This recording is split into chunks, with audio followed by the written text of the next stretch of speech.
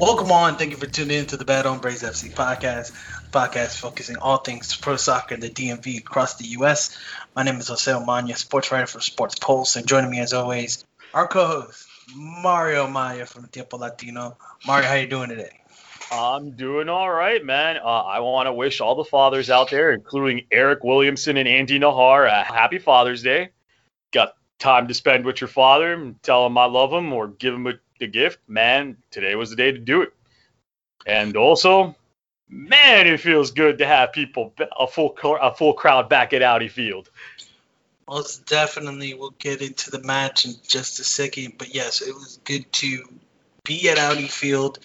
For those who looking at the clock right now and like, what day are we talking about here? We're talking about Saturday. Sticky icky, woo woo. Where DC United defeated Inter Miami for the second time this season. Goal scored by Ola Kamara in the 72nd minute via penalty kick. 15,005 fans were in attendance. Just first on the fans aspect, and we'll get back to them in a quick second. It was just great to be at a stadium packed with people. No fake audio because MLS and fake audio just doesn't work well live, at least in my opinion. But it was great to be there with fans, and we'll get more into their impact in a second. But the overall match, United once again showing its complete dominance over Miami in terms of possession, offense, and just overall play. But Mario, what are your thoughts on United in this victory? The final score was 1-0. I'm going to say the following. We said it earlier when they opened back in 25% capacity Audi Field. I missed you bastards. I'm talking about the fans. It was great to have them there. Atmosphere was electric, and it showed. The game itself, I think DC United played really, really well for most of the match. Again, just like the game against Inter Miami prior to the international break, they were able to dominate, assert their style of play, and assert the tempo of the game throughout 90 minutes. Also, Andy Nahar, once again, sir, you body Gonzalo Higuain in the game in Miami. And then you took people's ankles. You took Blaise Matuidi and two other defenders' ankles early in the first half. That was amazing, by the way. It was a great play, or just a great sequence of taking ankles from people. But I'm getting ahead of myself here. Overall, I think DC United played well. I think one of the issues that reared its ugly head back up was the finishing on the final third. I feel that was lacking. Ola Kamara, yes, got the game-winning goal, but he missed several opportunities. This game could have easily ended 3 or 4-0. But at the end, we'll use the cliche of, I guess that's how the cookie crumbles. DC United got the 3 points and had a strong showing. But again, I think they need to readdress the issue with finishing on the final third, just the final touch. But other than that, I think DC United played extremely well and also fed off the amazing crowd. Yeah, we'll get to, like I said, we got Hernando Sada speaking on the crowd in a second. I'll have more thoughts on the crowd. And just the overall festivities of the game. In terms of the match itself, 4 shots by Ola Kamara, no goals. Like, I've been on this train since the man came here with Wayne Rooney, scored on his first game, and then gets hurt. And then ever since then, he's just been so off in terms of his striking ability. The man gets 800 shots and can only score 4 goals. It is quite astounding that this is continuing to happen. Yes, the Miami game, and again, we talked about it in this podcast. We had to wonder if that was going to be an outlier or was it a sign of things to come. And so far, based on that performance, yeah, he's getting touches. Last year, it was not giving him the service. Fine. He's getting all the service. The Kevin Paredes pass from about acres of spaces away, from over 30 yards, to a clear open header clearly Ola Kamara overestimated that ball and headed it up instead of heading it down, goes over the bar.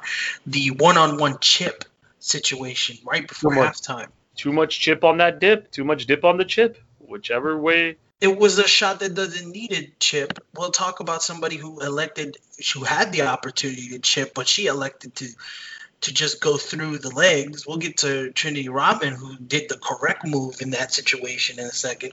But it's getting to the point where I don't know if DC United can really put their muscle on this guy.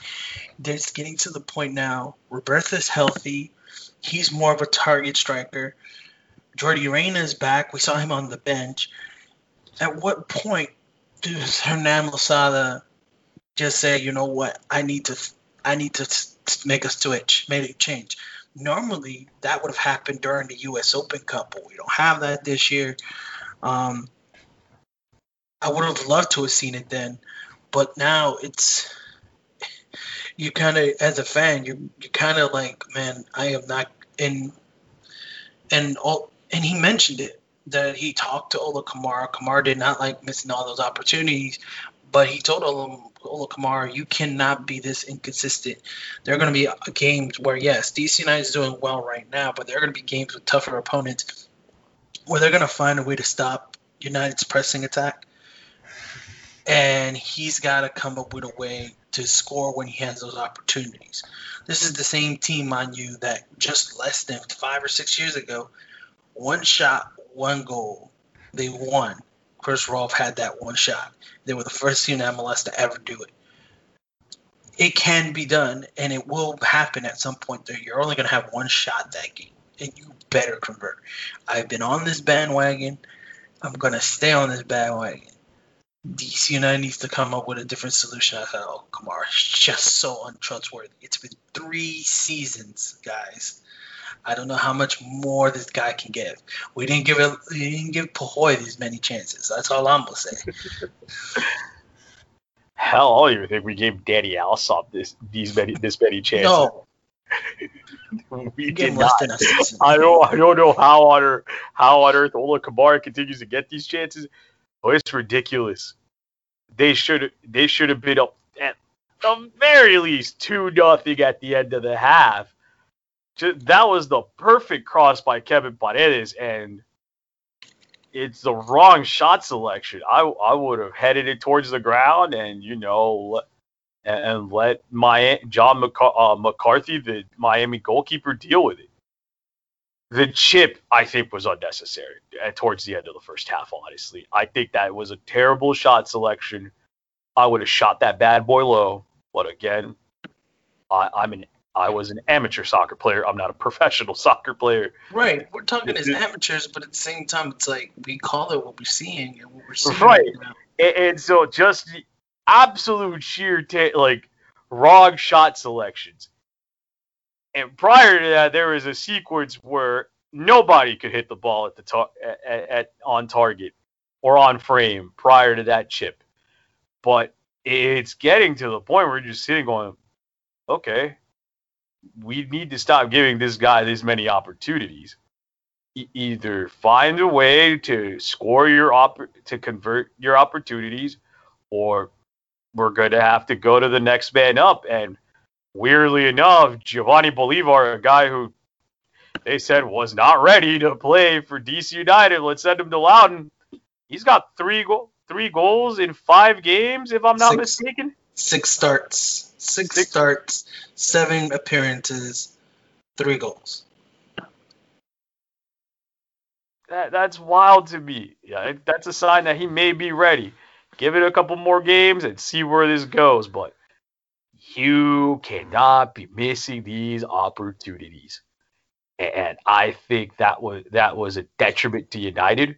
Luckily, Inter Miami didn't really have that many answers for them last night or Saturday night, and so it didn't come to the detriment of the team. But man, you got to fix that, and especially with the money that you're paying Ola Kamara. Yeah, you gotta fix whatever is wrong with your mechanics in the final touch. Yeah, away from the strikers, I felt that our midfielders played wonderfully, creating plays. Pariola talked about it. He should have scored his opportunity early on in the first half. He had a chance.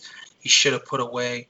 But I did agree with Paul's assessment that his right hand side really struggled after the first half in creating opportunities. But I also thought that defense played a large part in United's success. It was something that Miami just struggled to break off. The only shot they really had that was of consequence was right before halftime, and Bill Hamid made the big save. And we'll get to his comments in a second. But Mario, what were your thoughts on the rest of the team? I think that overall, the rest of the team's playing well and they're fitting in nicely. And I think the league is slowly starting to realize this is not the Ben Olsen DC United that we can underrate anymore. We can put the below the bottom. Hernan Losada's really come in and said, we're going to play this style, and he's implemented this style, and he's walked the walk and talked the talk. Many coaches that come into MLS, they don't want to implement it. Especially coaches who've been here. Let me just be frank. Coaches who have been here in MLS, they don't experiment. Whereas new coaches that have come into MLS, they've experimented with different styles of press, different styles of formations, and it's really caught the older coaches or more established coaches or coaches that are defensive off guard. So it's really refreshing to see Nani Nahar juke people out of their minds and send Blaise Matuidi back to 2016.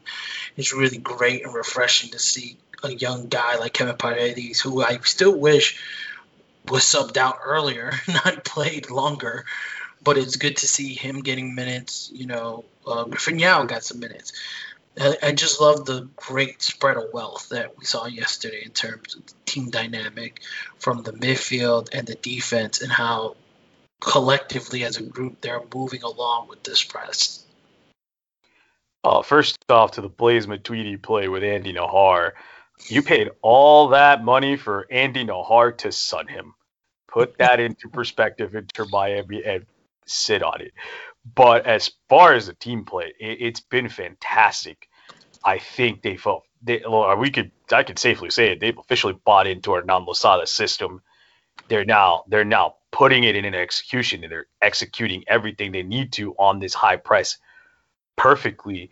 And it's been something that a lot of teams in MLS haven't been totally able to figure out as of late. And it helps that you have a full healthy team just about.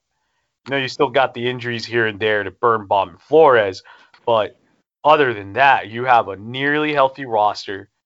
You even got the young guys who last season may have been playing with a little bit of spark, but Ben Olsen may have been underutilizing them in certain positions, and Hernan Losada is using them in their proper positions.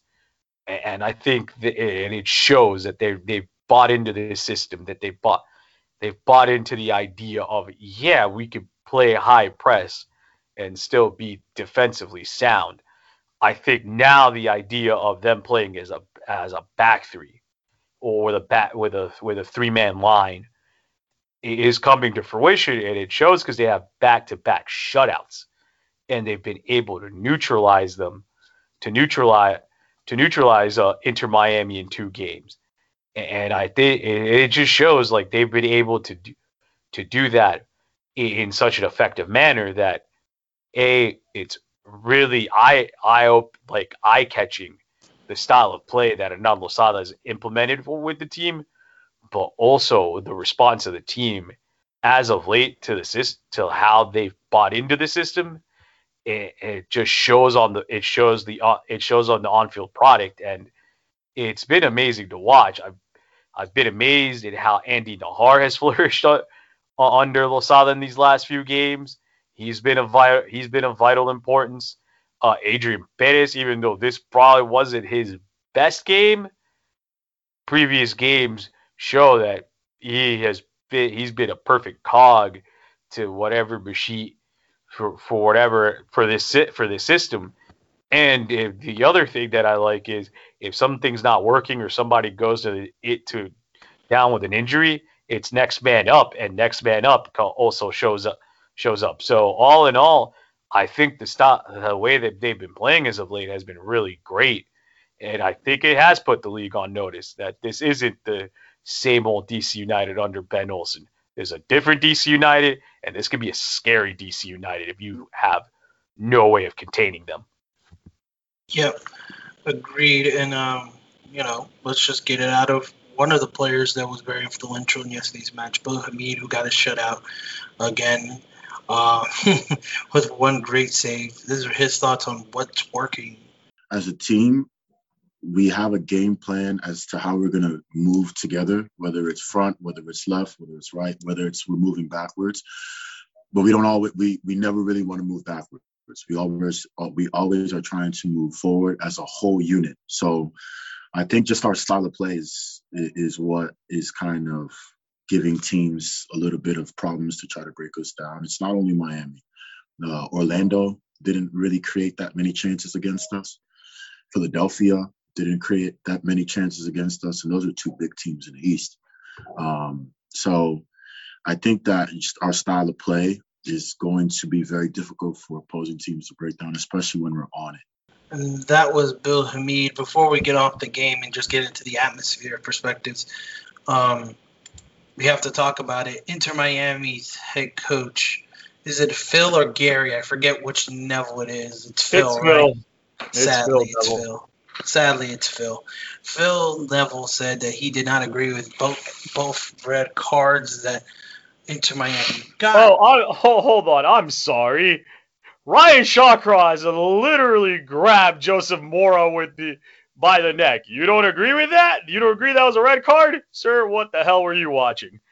Well, it was best described by Dave Johnson on the commentary as a horse collar, which, yeah, I do agree. Me, as a person who's been hurt due to a horse collar tackle, will tell you that hurts, especially when you land head first to the ground. To me, that's a red card. But I could have understood if you had a yellow/orange type of card situation there. But the Gregory, that was the second yellow. That was clearly a yellow card. He had to be sent off in the 56th minute. There's no arguing that call for me.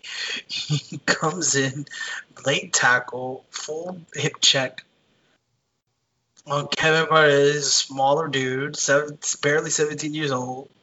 It's a yellow card, second yellow, red. That's the rules. I don't understand. And yeah, look, we're here. We might as well talk about it. I can understand if Miami felt aggrieved because the handball rules have been changed and that could have been accidental. But here's the deal. You put it in the referee's hands. His arm is way far away from his body at that point. It does look intentional. It looks like it's stopping the ball for proceeding for a for a corner kick. It's going to always be called. Sorry. That one's always going to be called. I felt the refereeing was fine. Felt a little lazy. He didn't want to run a lot. But outside of his laziness in terms of running, I thought the referee did a fine job in terms of controlling the match and his calls, not just because of DC United. I felt like he called the game fairly. There were a couple of times where United got some yellow cards that were justified. And so overall, I'm not in agreement, but I mean, what's your take, Mario? Are you with Miami fans here that are aggrieved by the calls? I'm more in agreement with the ref. Honestly, horse collar, definitely straight red. You're kind of endangering the player there. Also, Joseph Moore is pretty short, and Ryan Shawcross is pretty much like yay tall. Yeah, nah, that's a red from here to about Burma. Myanmar, sorry.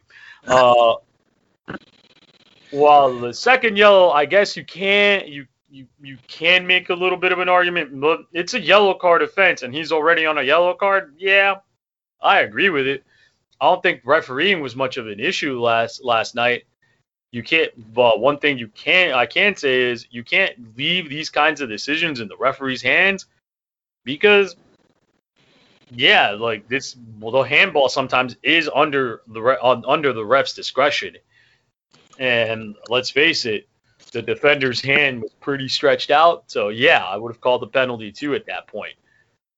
But I think I can make a joke about this. Inter Miami out here is disagreeing with calls and disagreeing with the way the finances work in MLS. So I'm gonna agree with the referee with the referee's decisions, and not because I'm a United fan.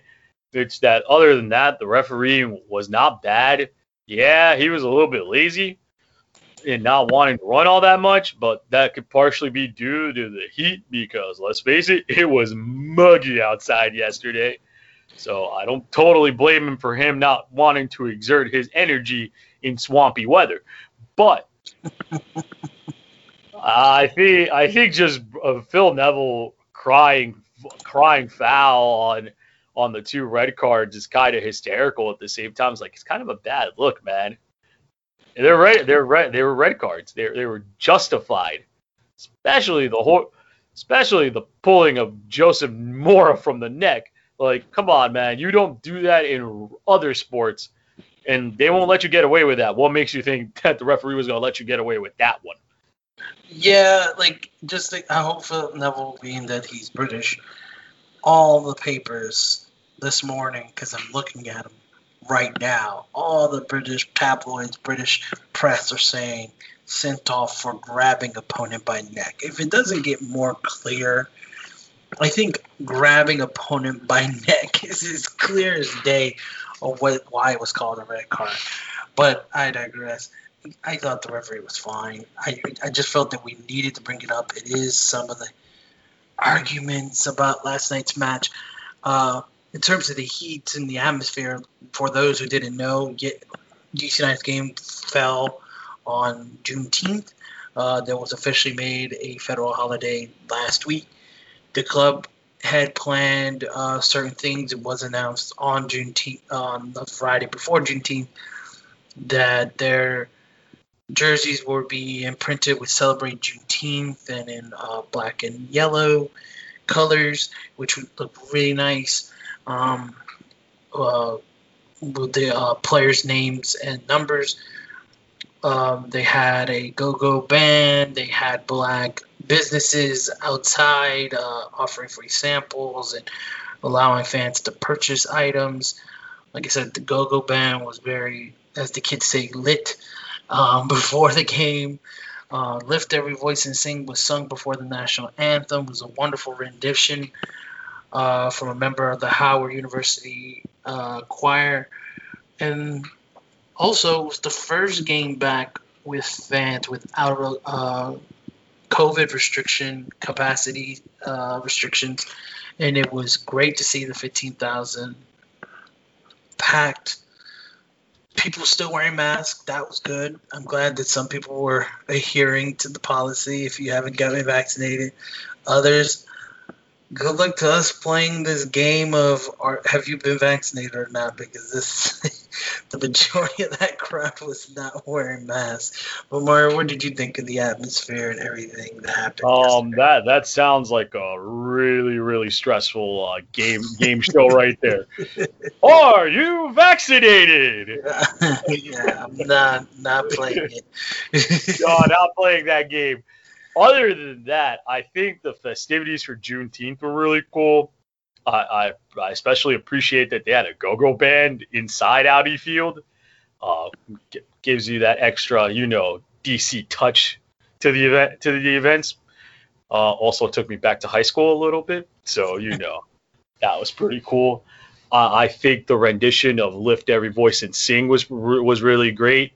I think everything, just the events surrounding the game, being that it landed on Juneteenth, were really cool. It kind of mixed in with the atmosphere, which was already electric coming into this.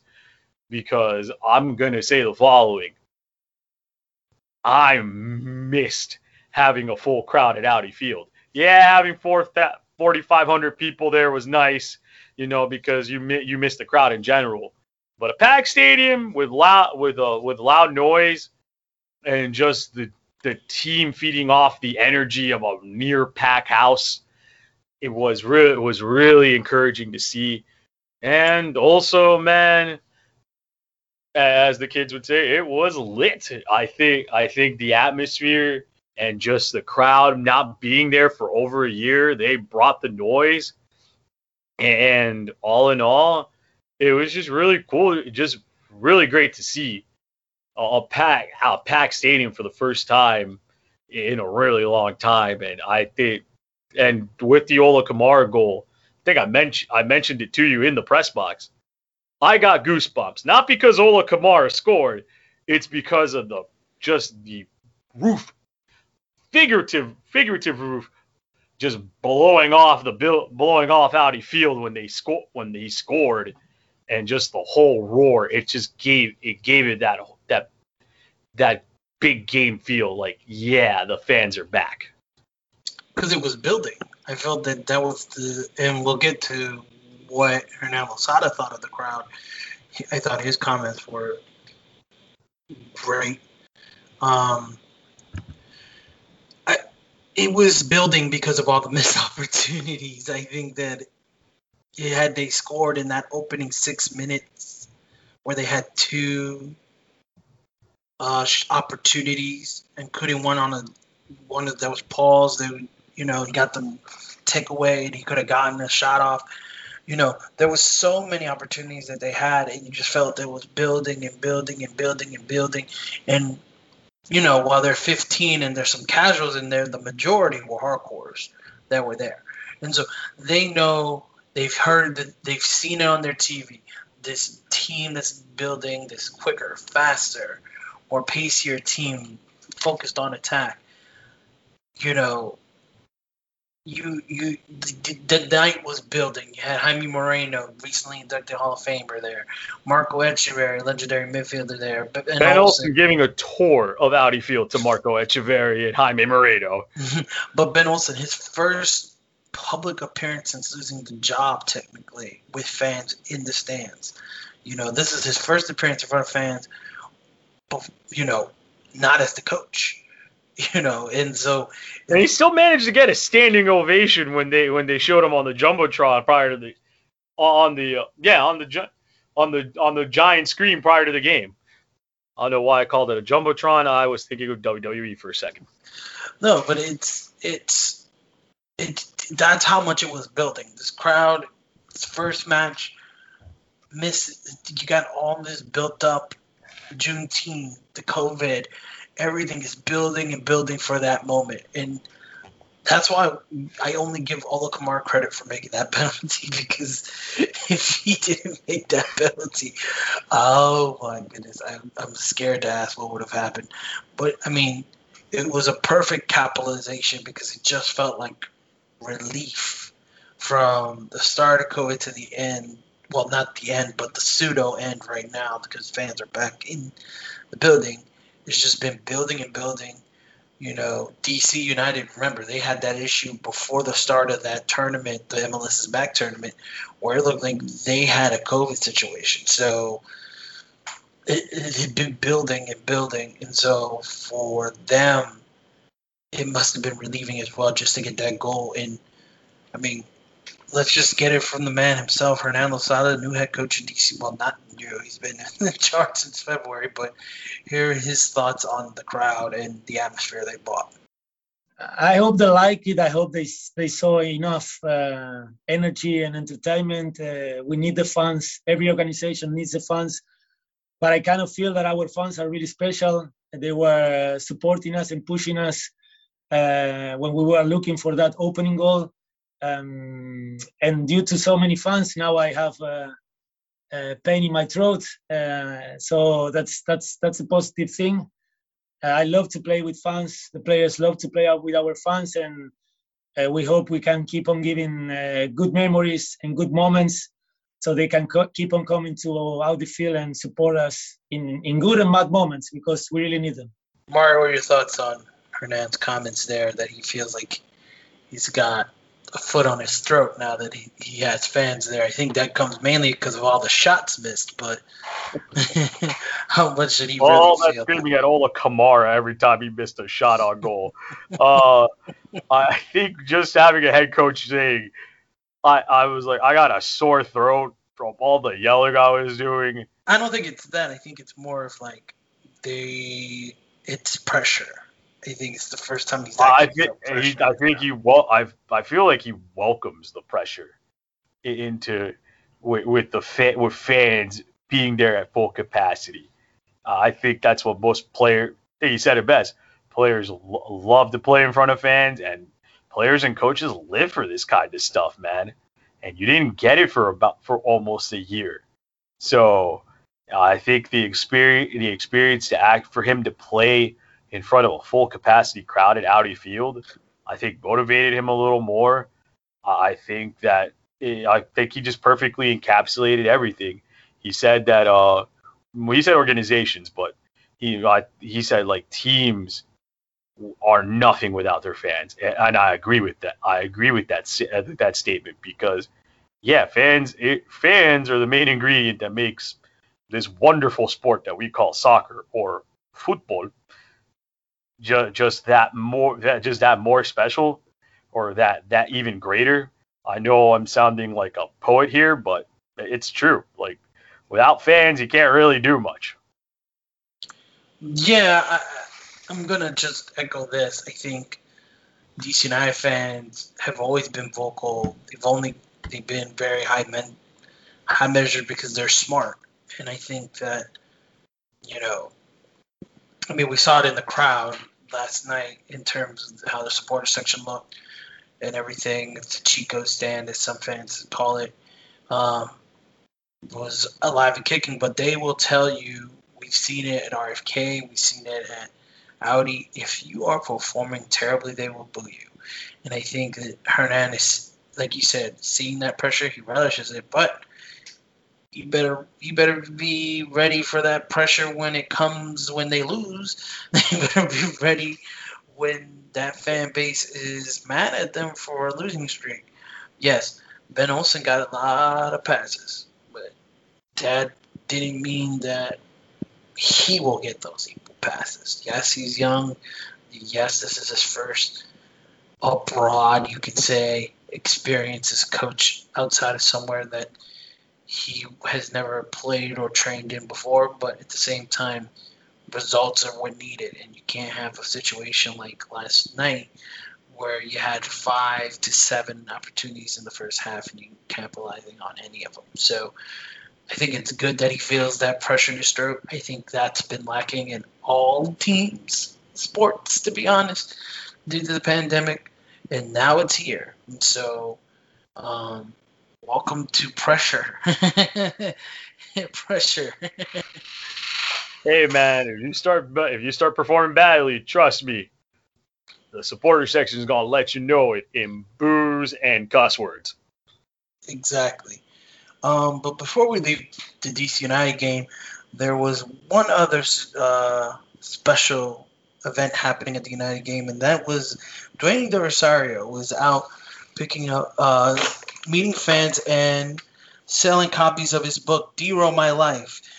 He is written by him with Brendan Dunlap and is forward by Lennox Lewis, 3-time world heavyweight boxing champion.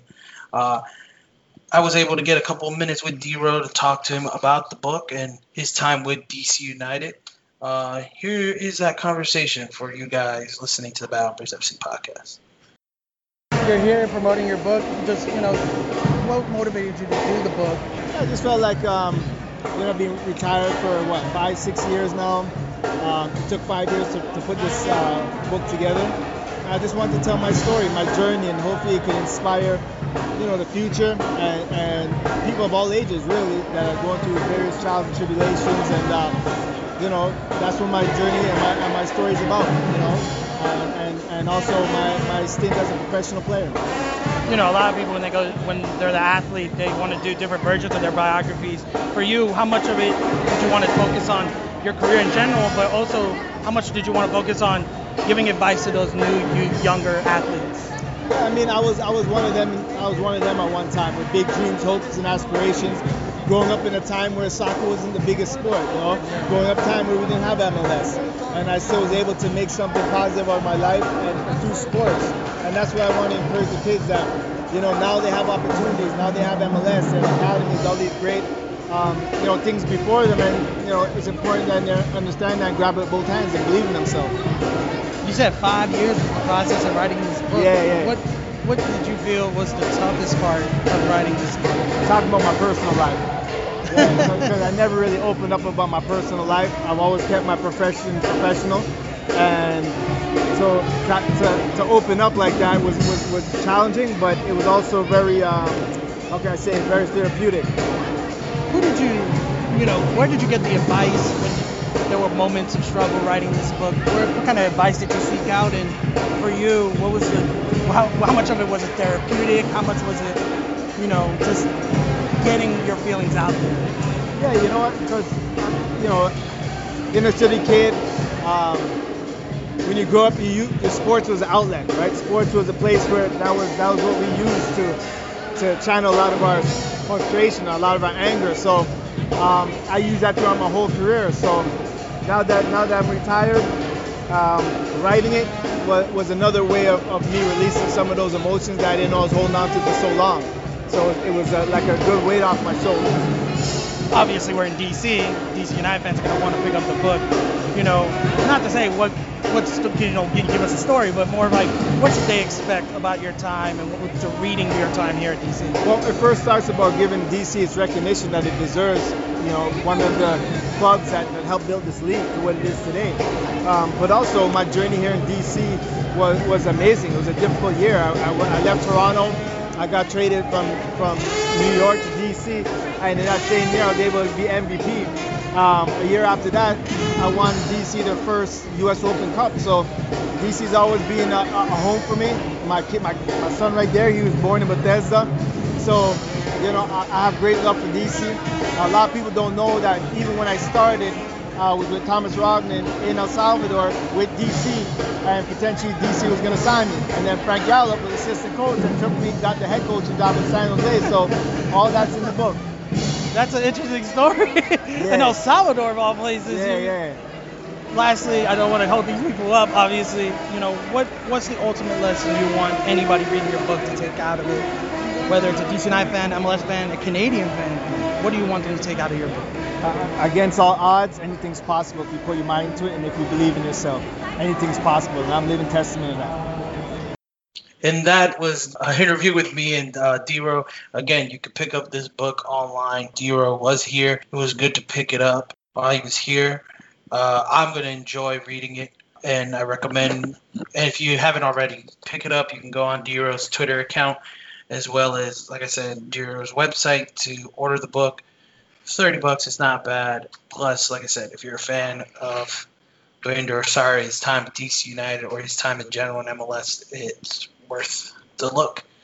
Before we head out, we wanted to talk about, we mentioned it earlier, the Spirit played. Me and Mario aren't going to rock the boat here. We're going to do a more thorough Spirit analysis next week. But they did play at the same time with DC United. They got a 1-1 draw. Trinity Rodman gets her first goal as a professional to tie the game for the Spirit.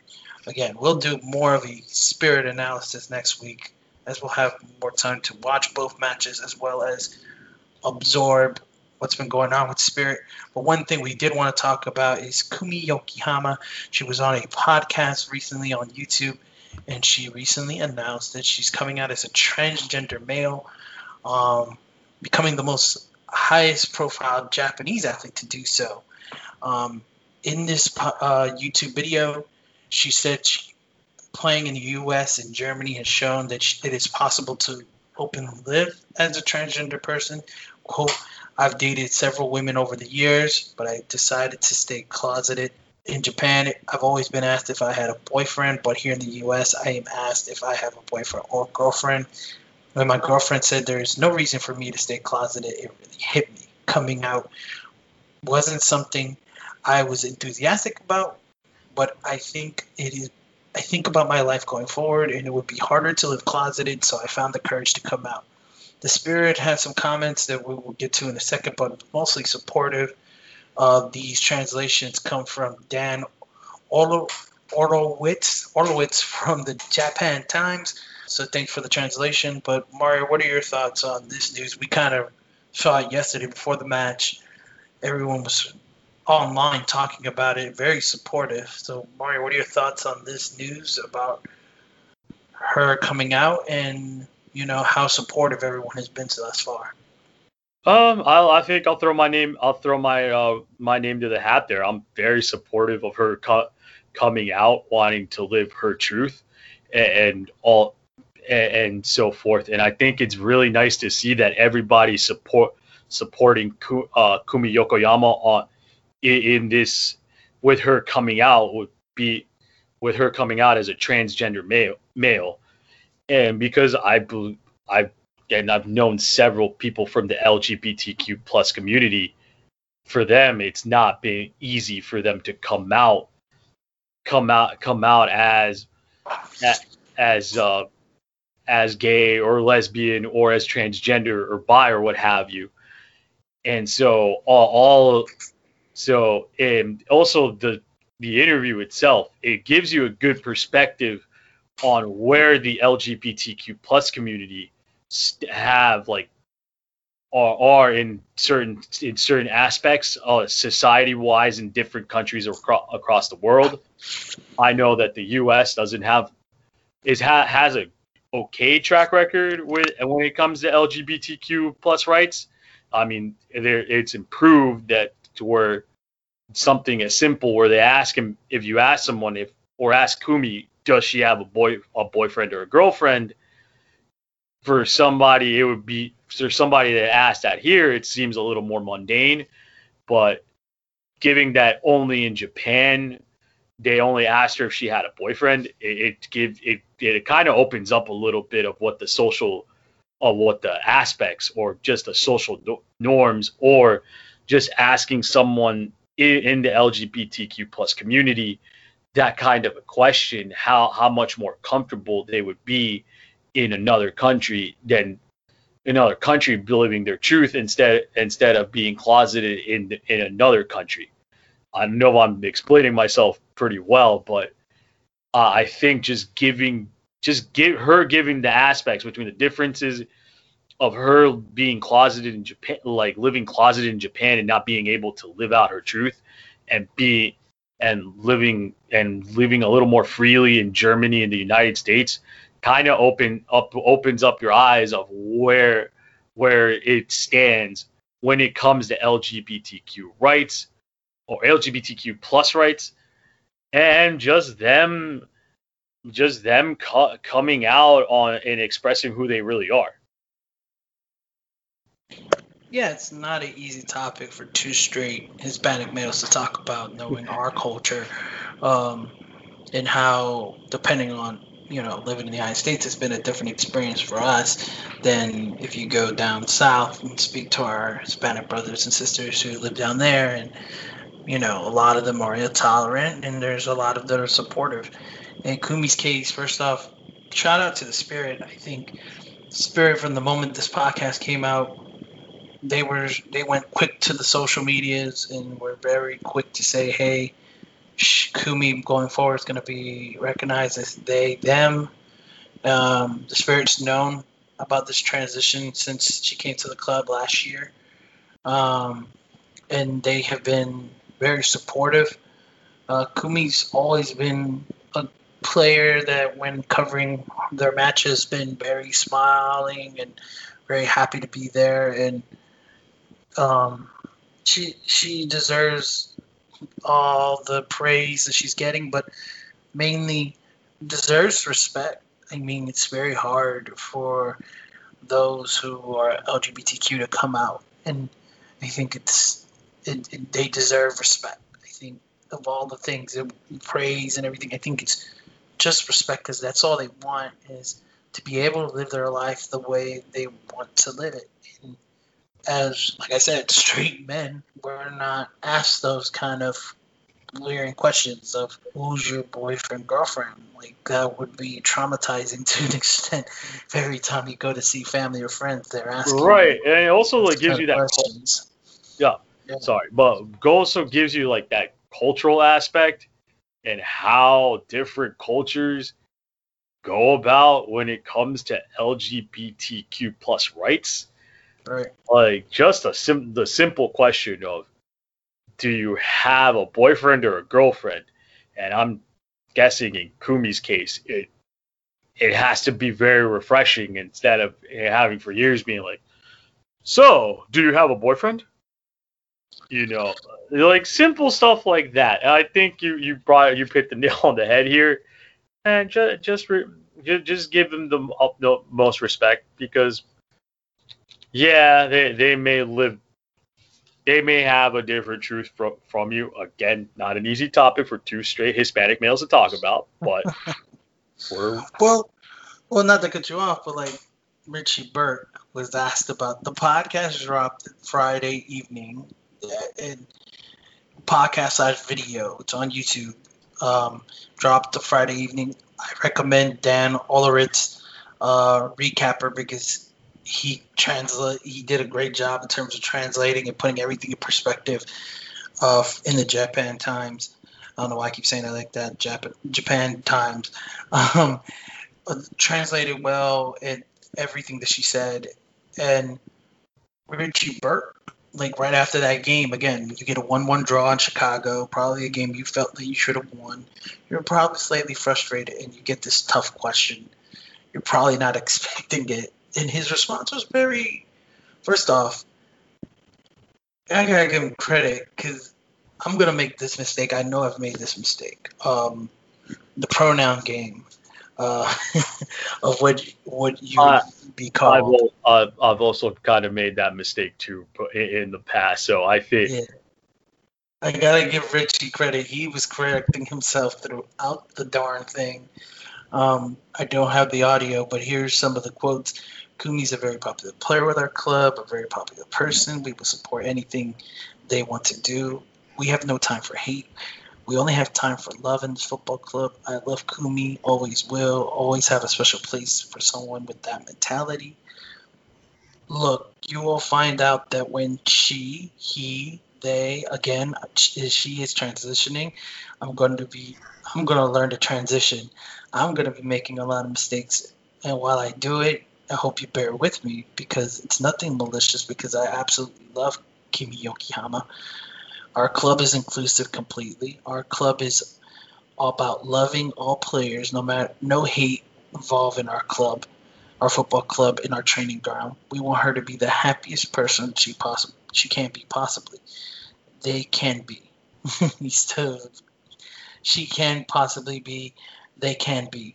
I'll continue to support them whatever that process takes. They are very brave. They are very committed to this process. And if that's what they are going to do, I'm going to do whatever I can to support them. Every time I see Kumi in the morning, I give her a big hug. Every time I see her, I tell her Ohayo, which is the normal greeting for each other in Japanese. And as long as they're happy, I'm happy. Too many times, we see it with Bruce Arena, we see it with Bill Belichick. If it's not about the game, they kind of brush off the question. I once got to give Richie credit. Like this, he probably hadn't even known about the podcast, let alone that she made this public. The club again knew about it because she's had surgery to remove her breasts already, and will complete the full transition after her playing career, according to the article in the translation of the show.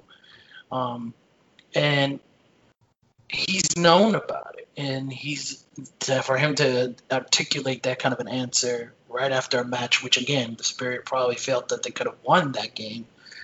It shows you how much the club has been working to make sure when the day came, they want to get it right. And I think that the Spirit hit on all the correct notes, especially after the game with Richie's comments. Absolutely. I think for one, how the Spirits handled this whole thing. I think they showed that they are a Class A club by just handling the situation really well. I think Richie's answer was really good. I understand that he probably wasn't expecting this question after a tough game, but I think I think his question hit all the right answers, all the right notes. Because again, it's not an easy subject to talk about, but what subjects are easy to talk about, to be honest with you. But it's something that needs to be talked about. It has to be discussed. It's out there, and I think all I can say in my part is nothing but love for Kumi. I hope that the transition goes smoothly.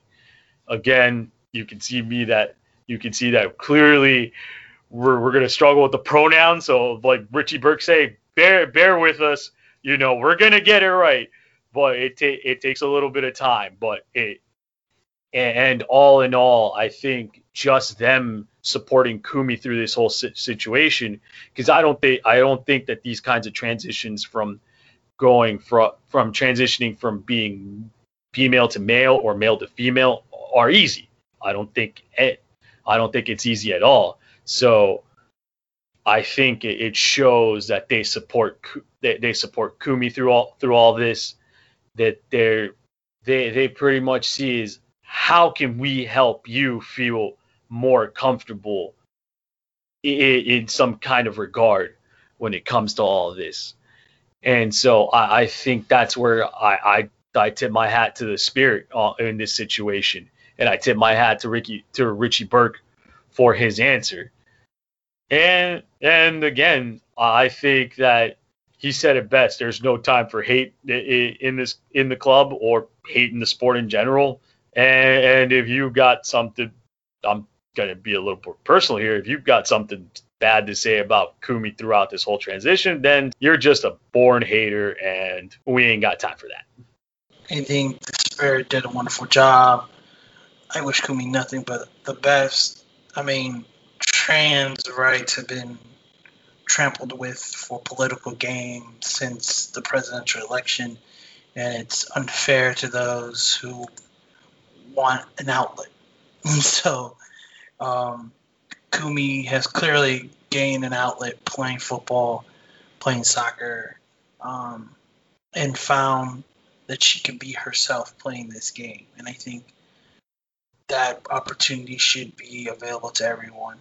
Ashlyn Harris on Sunday organized a silent protest in a way, with having her teammates and the opposing team wear shirts in support of trans rights. And the Orlando Pride, very supportive of the Pulse massacre that happened there and the shootings that have happened. That Orlando soccer organizations have been great in supporting Pulse, and how making sure that the memory of that incident is never forgotten. And the fact that she's willing to put her name on fighting a governor over the situation in Florida about banning trans children play athletics. It's sad. I think that any outlet that helps one not just discover themselves, but allows them to build a release healthy and safely without hurting themselves or anyone else is a good thing. And I think Kumi has found that in this game, and it's shown her that she can live her life openly and freely as possible.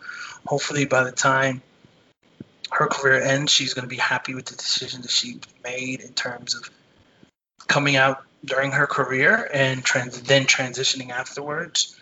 That's a hard thing to probably want to hold back until the end, but she probably wants to continue her career, and we should respect that. And, props to them going forward. She's got my support. No doubt about that. And like you, I'm going to be trying problems with that pronoun game, but they would like that going forward, and we should respect Kumi's wishes.